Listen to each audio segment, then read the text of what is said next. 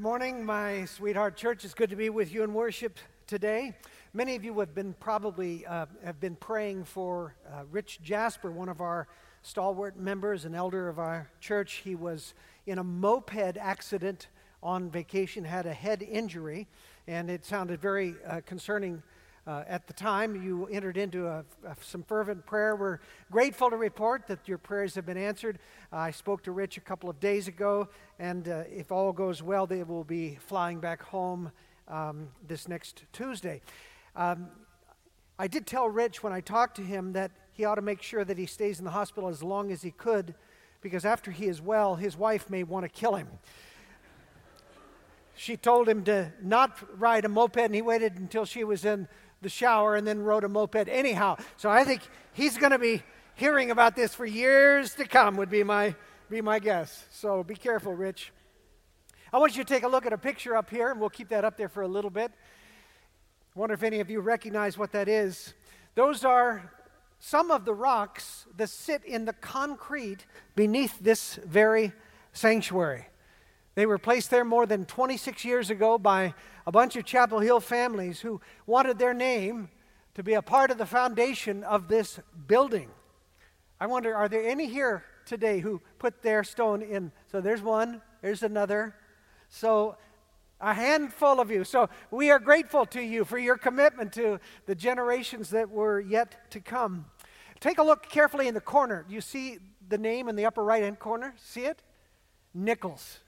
John and Eldina Nichols. I want to talk about John Nichols for a moment. John was a pillar in this church. How many even know who John was? Only a handful of you. The rest of us, you have no idea what you owe to this man. He was the chair of every building committee that we ever had since I've been your pastor.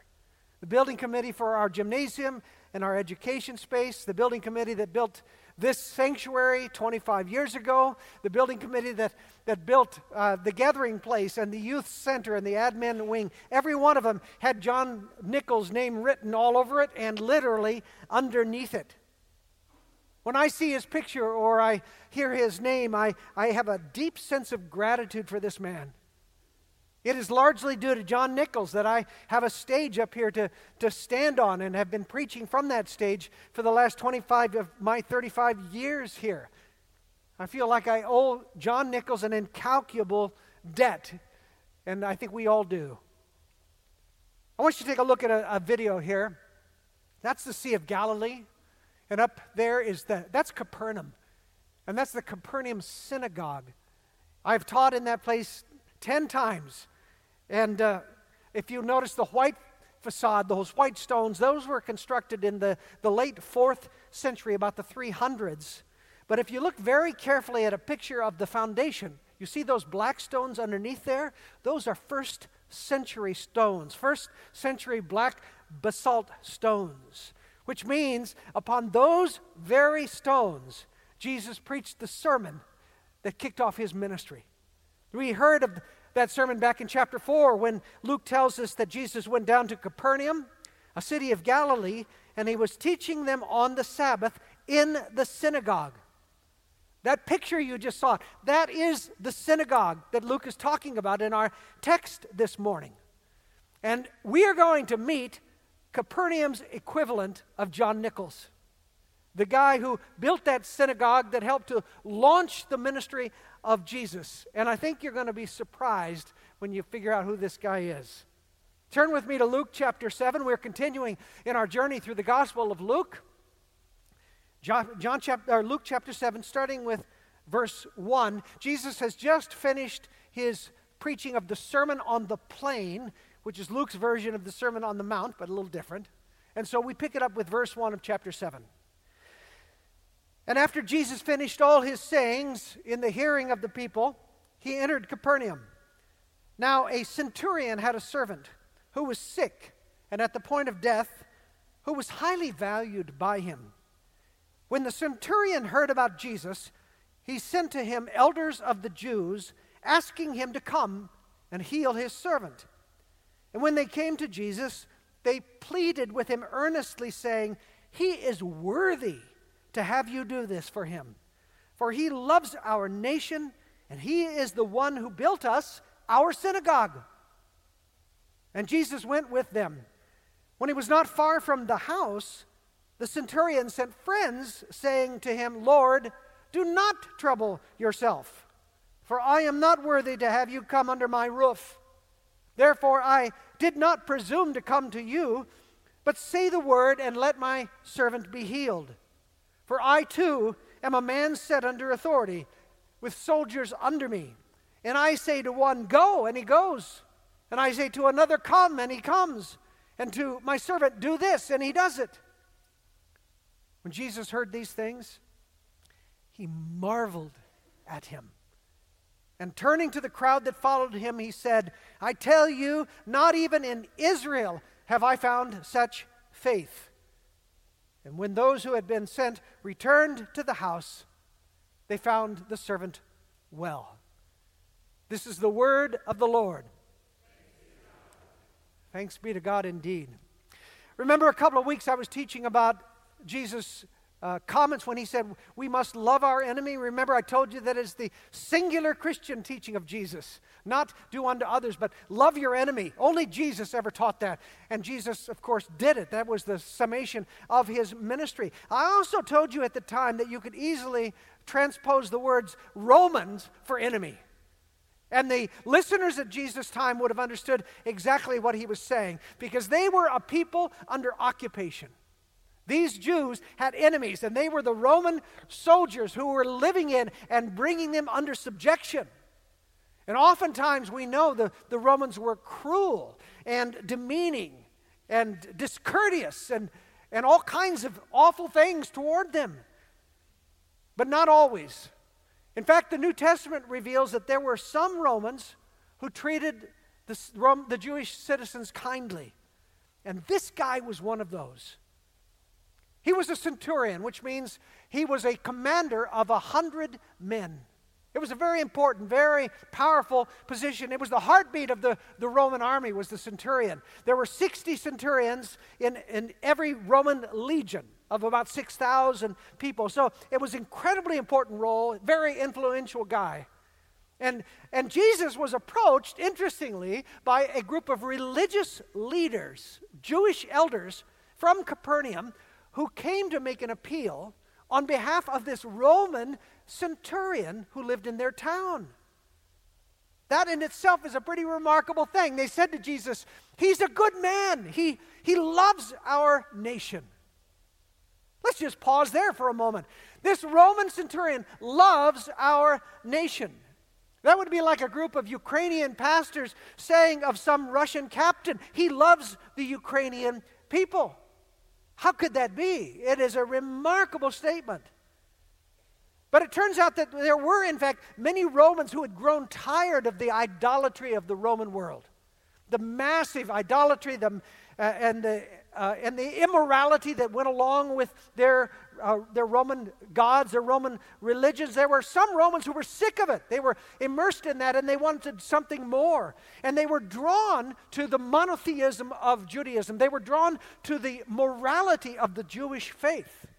And these non-Jews, these Gentiles, were called God-fearers. They didn't convert because, for one thing, they would have had to be circumcised to be converted. And Romans considered the act of circumcision to be barbaric. It cut down on the Roman conversion. But they admired the Jewish faith. They admired and even worshipped Yahweh, the monotheistic God of the Jews. So maybe this centurion was a God-fearer. We're not sure. But we do know that he treated the citizens of that region that he was responsible for with such kindness that he could say he loves our nation. And more than that, it turns out he put his money where his mouth was, because they went on to say he is the one who built us our synagogue. He didn't just help, he built our synagogue, they said. He was their John Nichols. He laid the stones upon which Jesus preached his inaugural sermon. That synagogue in Capernaum became the base of Jesus' incredible ministry. I couldn't help but wonder, did Jesus know this guy's name? I bet he did. Did he have a sense of gratitude towards this this Roman for the part that he had played in helping him launch his ministry? I bet he did. Well, now it was the centurion who needed help from Jesus. And here's the deal. He had a beloved servant, and the way that the Greek talks about it, it's more like a son, a beloved son to him that was on his deathbed. And the centurion wanted Jesus to heal him. But he also knew that it wasn't very likely that he would get help. I mean, what Jewish rabbi in good standing would be willing to help any Roman occupier, any Roman soldier? And so he thought, well, I'm going to send my most influential Jewish friends to talk to him. So he conscripted the elders of the area, the Jewish elders who were the leaders of the religion and the community, and he said, would you go and speak on my behalf? And they were happy to do so. And so they come to him and said, Jesus, this guy, he loves our nation, he needs some help. And Jesus said, fine, I'll help him. So he starts towards their house. But think about that. Talk about scandal. Imagine what the Pharisees would do with that if they got news that Jesus had gone to the house of a Roman centurion of all things. Well, he never had a chance to scandalize them in that way, at least, because he never had the chance to get to his house. Because before Jesus arrived, a group of friends from the centurion came to him. Notice that, first of all, it was Jewish elders that came on his behalf. But now it seems it's a more intimate circle. It's a group of friends. And they come to Jesus with an entirely different message. They say, Jesus, through him, the centurion says, Jesus, please don't come to my house. I am not worthy for you to come to my house. Instead, I would just ask you, just say the word right there where you are, and I know that if you do, my servant will be healed. So Jesus stops in his tracks. He apparently did exactly that, and when the friends returned back to the centurion's home, they found his beloved servant healed, astonishingly. There are two things about this remarkable pagan Roman centurion who appears in Luke's gospel that I think are worth noticing. His perspective and his faith. His perspective and his faith. First of all, his perspective. Did you notice the difference in approach between the first group that came to Jesus from him and the second group that came from him? That first group, the Jewish elders, they came to plead with Jesus to help him because they said, he is worthy of your help. Do you see that? He is a good man. He loves our nations. He is worthy of this. He had treated the Jews kindly. He had worshiped Yahweh. Most importantly, he had made a huge donation to their building campaign. Jesus ought to help them, they said, because he's a good guy, because his heart is in the right place, because he deserved it. He was worthy. That's what the religious leaders said. Then come his closer friends, I dare say. The second group come to Jesus, and his closer friends, they say exactly the opposite to him. Speaking through him, he says, Lord, do not trouble yourself, for I am not worthy to have you come under my roof. I'm not worthy. The elder said, he is a worthy man. He deserves it. He said, I am not worthy. He said, it is clear you are a prophet of God. You are a holy man. I have done horrible things in my life. I'm not even Jewish. I'm a Gentile. You guys consider Gentiles to be dogs. I don't deserve to have you darken the door of my house. I need your help, but I don't deserve your help. You see the difference? This perspective that this pagan Roman soldier had, which the religious leaders lacked. They said to Jesus, he deserves your help. But through his friends, he said, I am not worthy of your help, but I need it. Do any of us dare approach God for help because we deserve it? Any of you feel like you deserved God's mercy because of the good person that you are, because of the things that you have done for the Lord, because of the money that you have given? Truth be told, if every moment of our lives was placed on a scale and we balanced out the good things that we have done against our bad, including our sordid thoughts that have clouded our minds, the scales will always tip in one direction, the wrong direction. We always fall short. That's what the Apostle Paul means when in Romans he said, all have sinned and fallen short of the glory of God. All of us have fallen short. None of us deserve Jesus' touch. Jesus did not come to heal us because we deserve it. He came to heal us because we were so sick. And out of His grace, out of His love, out of His mercy, out of His compassion, He came to heal us. And I think this is one of the hardest principles for Americans to wrap our heads around because we are so entitled. The words of those elders from Capernaum might come from the average American lips. I expect God to do something good for me because I'm a good person. I've done good things for Him. That is American Christianity in a nutshell. I'm a Christian because I'm a good person. And it is so wrong. It is so spiritually arrogant.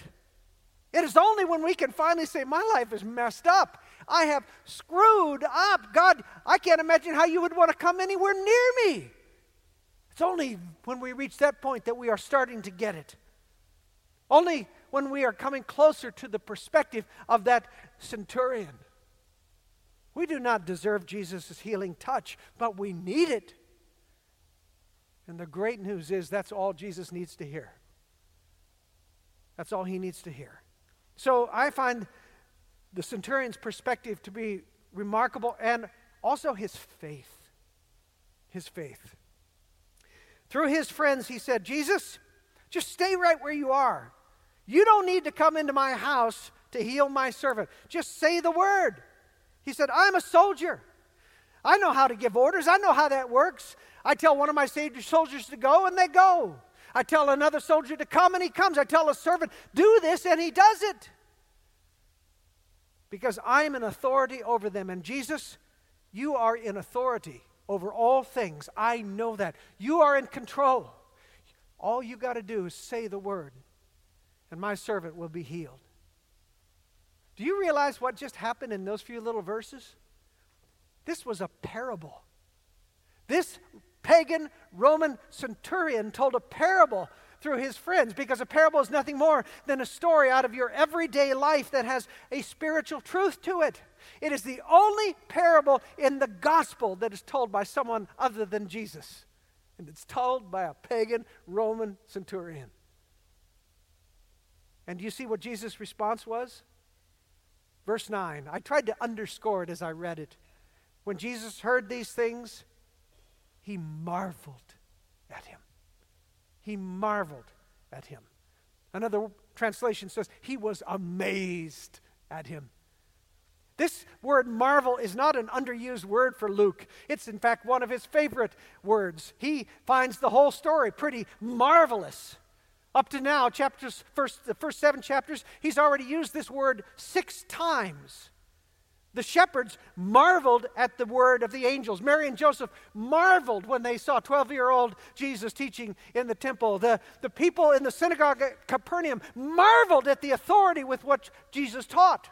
Marvel, marvel, marvel. And Luke is not done. Through the rest of his gospel, he will use that word 6 more times. The disciples are going to marvel. The women at the empty tomb are going to marvel. Marvel is a favorite word of Luke's. It's not that unusual. But there is something unusual about this story, because it is the only place in Luke where Jesus marvels. The only place. And what does he marvel at? He marvels at the centurion's faith. Out of all the people that Jesus met and ministered to, the Jews and the Gentiles, the spiritual leaders and the spiritual outcasts, out of all of them, it was this pagan Roman soldier who was the only one that Jesus marvels at because of his faith. One commentator said, it must have been delightful to Luke, who is the only Gentile writer in the New Testament, in the whole Bible, in fact. It must have been delightful to him to be able to report that the greatest expression of faith that Jesus ever found was in a Gentile, a pagan Roman soldier. I want us to dig a little bit deeper, though. The only other time in any gospel that Jesus ever marvels at something is in the Gospel of Mark when he visits his hometown of Nazareth. There we read that Jesus could do no mighty work there except that he laid his hands on a few sick people and healed them. I might pause just a moment to say, that would be a pretty good day for me. Just healed a few people. It was kind of off. He was off his game apparently, but that would be a pretty good game for me. And we go on to say, he marveled because of their unbelief. Jesus marveled at their lack of faith. So the only two times that Jesus marvels, both times are about faith. In one case, it was great faith. And in another case, it was no faith. So, since this probably ought to matter to those of us who follow Jesus, who have faith in him, we ought to ask, what is it about this man's faith that made it marvelous? I think it's this. He understood authority.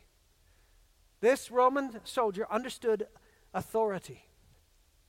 Last week, I had a friend who told me of a recent meeting in which every other sentence that came out of one man's mouth in that group started with, as vice president of this company, as vice president of this company.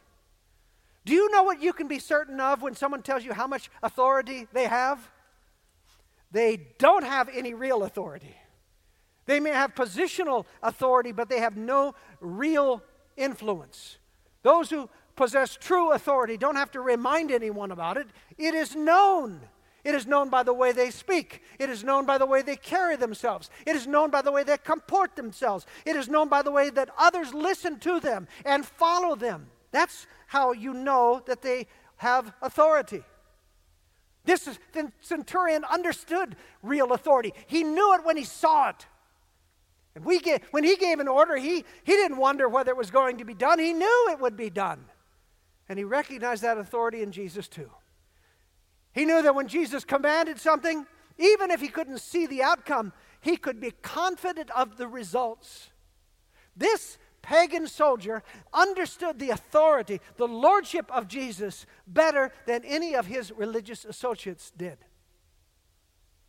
And I think the heart of that comes out in the request that he made of Jesus, which, if we dig in a little deeper, we discover wasn't a request at all. He says to Jesus through his intermediaries, "Say the word and let my servant be healed." That phrase, "say the word," is actually in the imperative form. In other words, in Greek, it's a command. It wasn't, "Will you please say the word, Jesus?" or, "Jesus, if you're willing to, I know you could say the word." In the Greek, it's a command. Say the word, Jesus. Say it, and it is good as done. Does it make you a little squeamish to hear that someone was commanding Jesus to do something? But that is exactly what the Greek suggests. And it is here, in this remarkable combination, that I think we find what Jesus described as marvelous faith: humility and audacity. Humility and audacity. On the one hand, he approaches Jesus with humility. He wasn't worthy to ask him to do anything. He knew that he didn't deserve anything.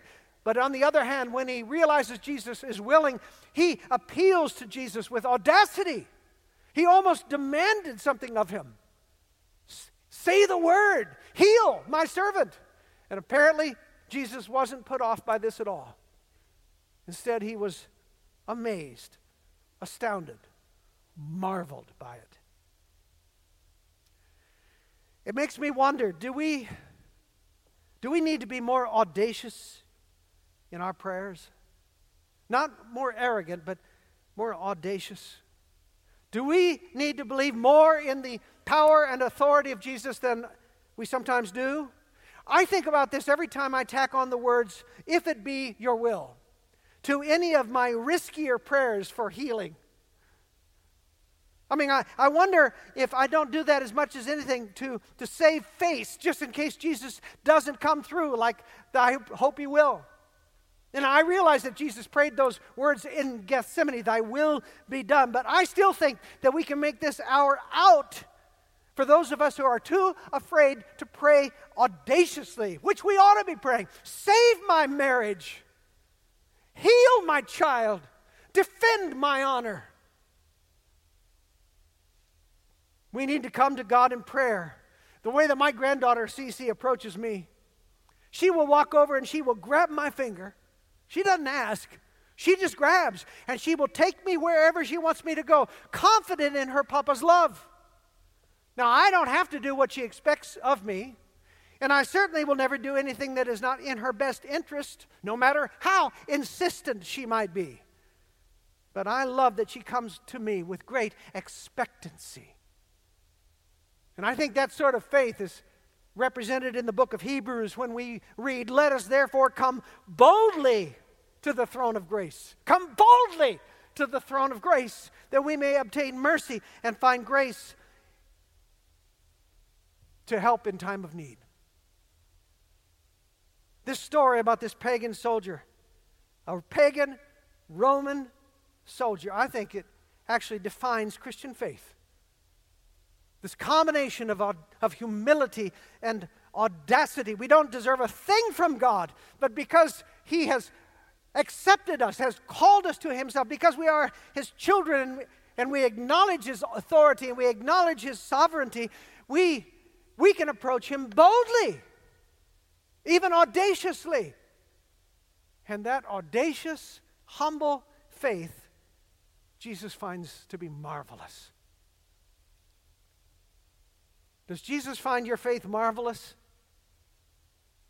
Does He see in you that combination, that magic combination of humility and audacity that amazes Him? Is He amazed with you as day by day and week by week and year by year you entrust more and more of yourself to Him? Is He amazed by you that when He finds you facing adversity because you now know you have a champion on your side? Is He amazed that you deal with grievous loss because you know that the most important things in your life can never be taken from you? Is He amazed when you pray as if you really believe that God might answer those prayers? Is He amazed when you give as if you really believe that God will restore what you have given? Is He amazed when you love your enemies the way that God loved you? I don't want to be Nazareth. Who wants to be Nazareth? Jesus was amazed at their unbelief. I want to be like that centurion, don't you? I want Jesus to look upon the people of Chapel Hill and say, wow, they have marvelous faith. They are humble, they are audacious, and they are faith-filled. They really believe in my power. They really believe in my authority. When they call me Lord, Lord, they actually do the things I tell them to do. I pray that Jesus is marveled by our faith. And I thought we might take one step closer to that marvelous faith by closing in our own time of prayer. So I'm going to invite you to do something that is a little out there. I want to invite you to come forward, if you are able, and kneel on these stairs, and kneel in the floor, and if you don't have room, kneel in the aisles, and if you can't get out, kneel right where you are. And let us declare anew the power, the authority of unmatched Jesus. Let us come before Him in humility on our knees and audacity in our prayers. So I invite you to come and join me.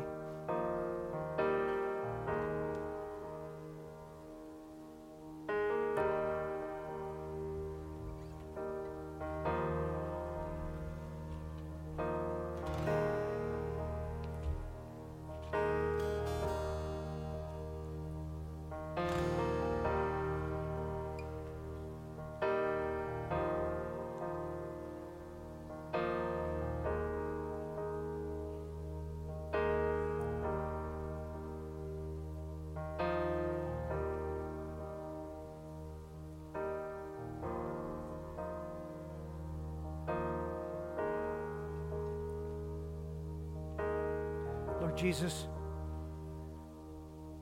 we want to be found with marvelous faith. We want to have faith that amazes you. We want to be people who come to you, first of all, humbly, knowing we don't deserve a thing. We have not earned your grace. We have not earned your love. We have not earned your mercy. What we have earned is wrath and judgment. And yet in your affection for us, in your love for us, in your grace toward us, you came. You came to save us and to call us to be yourself, to be your own. And so we kneel before you. We use the word Lord a lot, but often don't live as if you are Lord. In this moment, we remind ourselves and we declare before you, you are our Lord. You are our King. You have all authority. You created this universe and all that is in it. You are the King of this universe and all that is in it. You sit at the right hand of God the Father, and you will one day call all of your creation to account as the judge of all that is right and good. So we kneel before you. We bow before you. But Lord, from this posture, then we dare to cry out in faith to you. There are things on your heart this day that are heaviest for you. Things that you may think are never going to change. A marriage that is so utterly broken you don't know how it could be restored. Someone has cheated you or cheated on you in such a way that you would never trust again. A health report that came back from the doctor this week that is so utterly bleak. Financial woes. Children that are wandering away. Grandchildren that have turned aside from you. These are the things that we carry in our hearts, and this day our Lord Jesus, with all authority and power, says, go ahead, give it a try. Call upon me, even command it. Call it out that this is what you want. Pray with audacity and see what I might do. So I invite you right now to find that thing in your heart that you most long for, and in the quiet of your heart, just call it out to the Lord. Beseech Him to do this thing. Beseech Him now.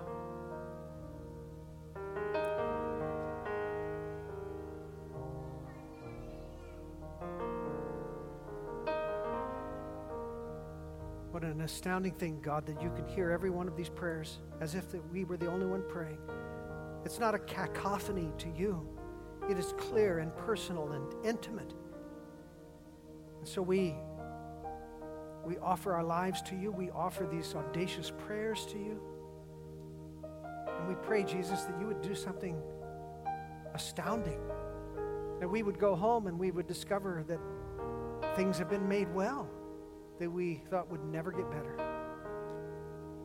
That's what we ask of you, Jesus. And we thank you that you are our King of Kings and our Lord of Lords. And we pray these things in your matchless name. Amen.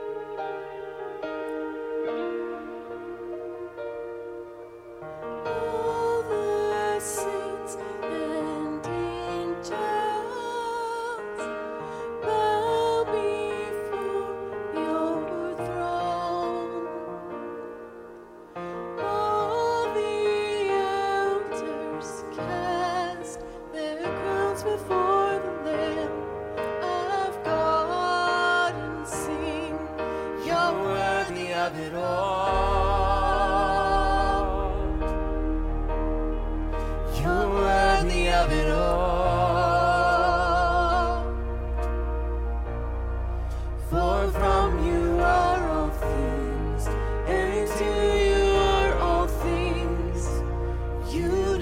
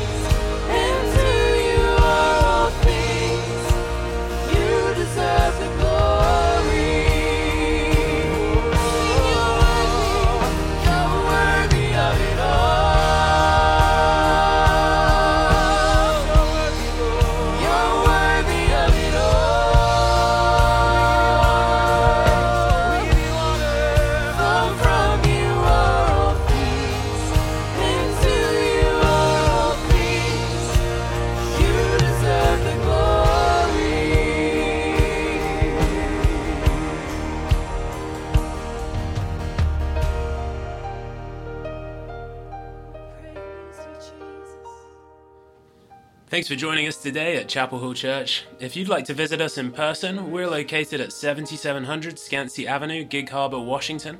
Our worship services are Sundays at 9 and 10:30. We hope to see you there.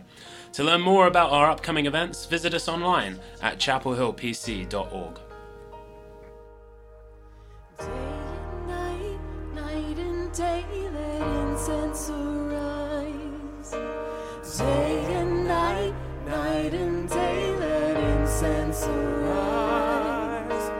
Day and night, night and day, let incense arise. Day and night, night and day, let incense arise. Day and night, night and day, let incense arise. Day and night, night and day, let incense arise. Day and night, night and day, let incense arise. Day and night, night and day.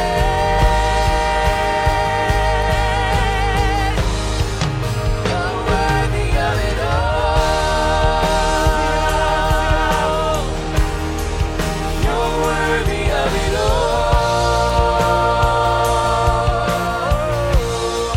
For from you are all things, and to you are all things. You deserve the glory. Sing that together, stand to your feet. You're worthy. You're worthy of it all.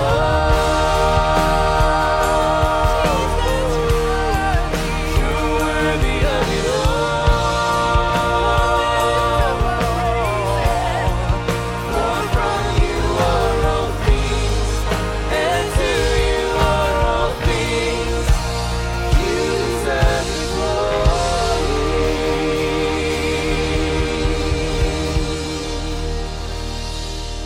You're worthy of it all. You're worthy of it all.